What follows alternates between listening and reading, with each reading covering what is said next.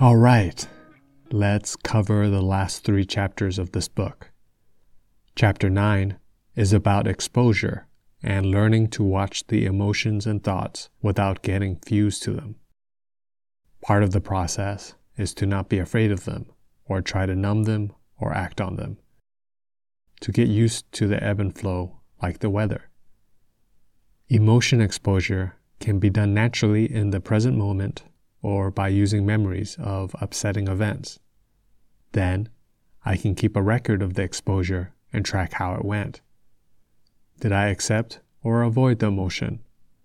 Did I experience a change in the intensity of the emotion? Did I act on my urges or use coping behaviors? Chapter 10 is about self-compassion and approaches the problem of a defectiveness schema from the opposite direction.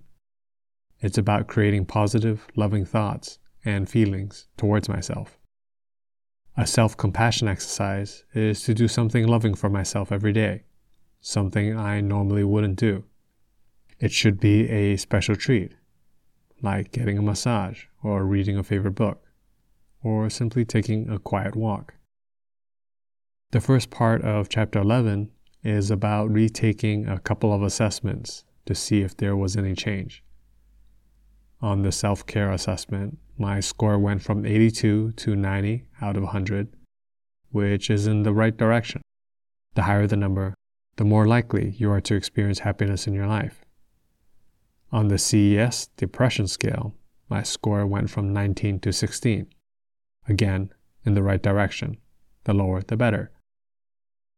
The second part of the chapter is about having a relapse plan for trigger situations.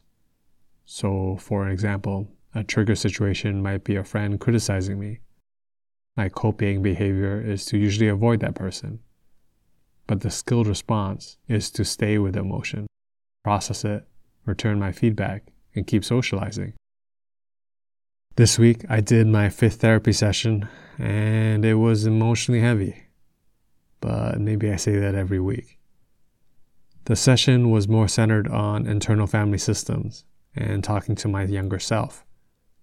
Let's just say there was a lot of crying, and I'm still recovering from it even though it was several days ago. Coincidentally, my homework was to spend time with my younger self, have compassion for him, and give him butterfly hugs. Speaking of hugs, have you ever had that awkward moment when you see a really attractive person and you go to give them a hug and then you hit the mirror? No? Just me? Just me and my handsome guy problems?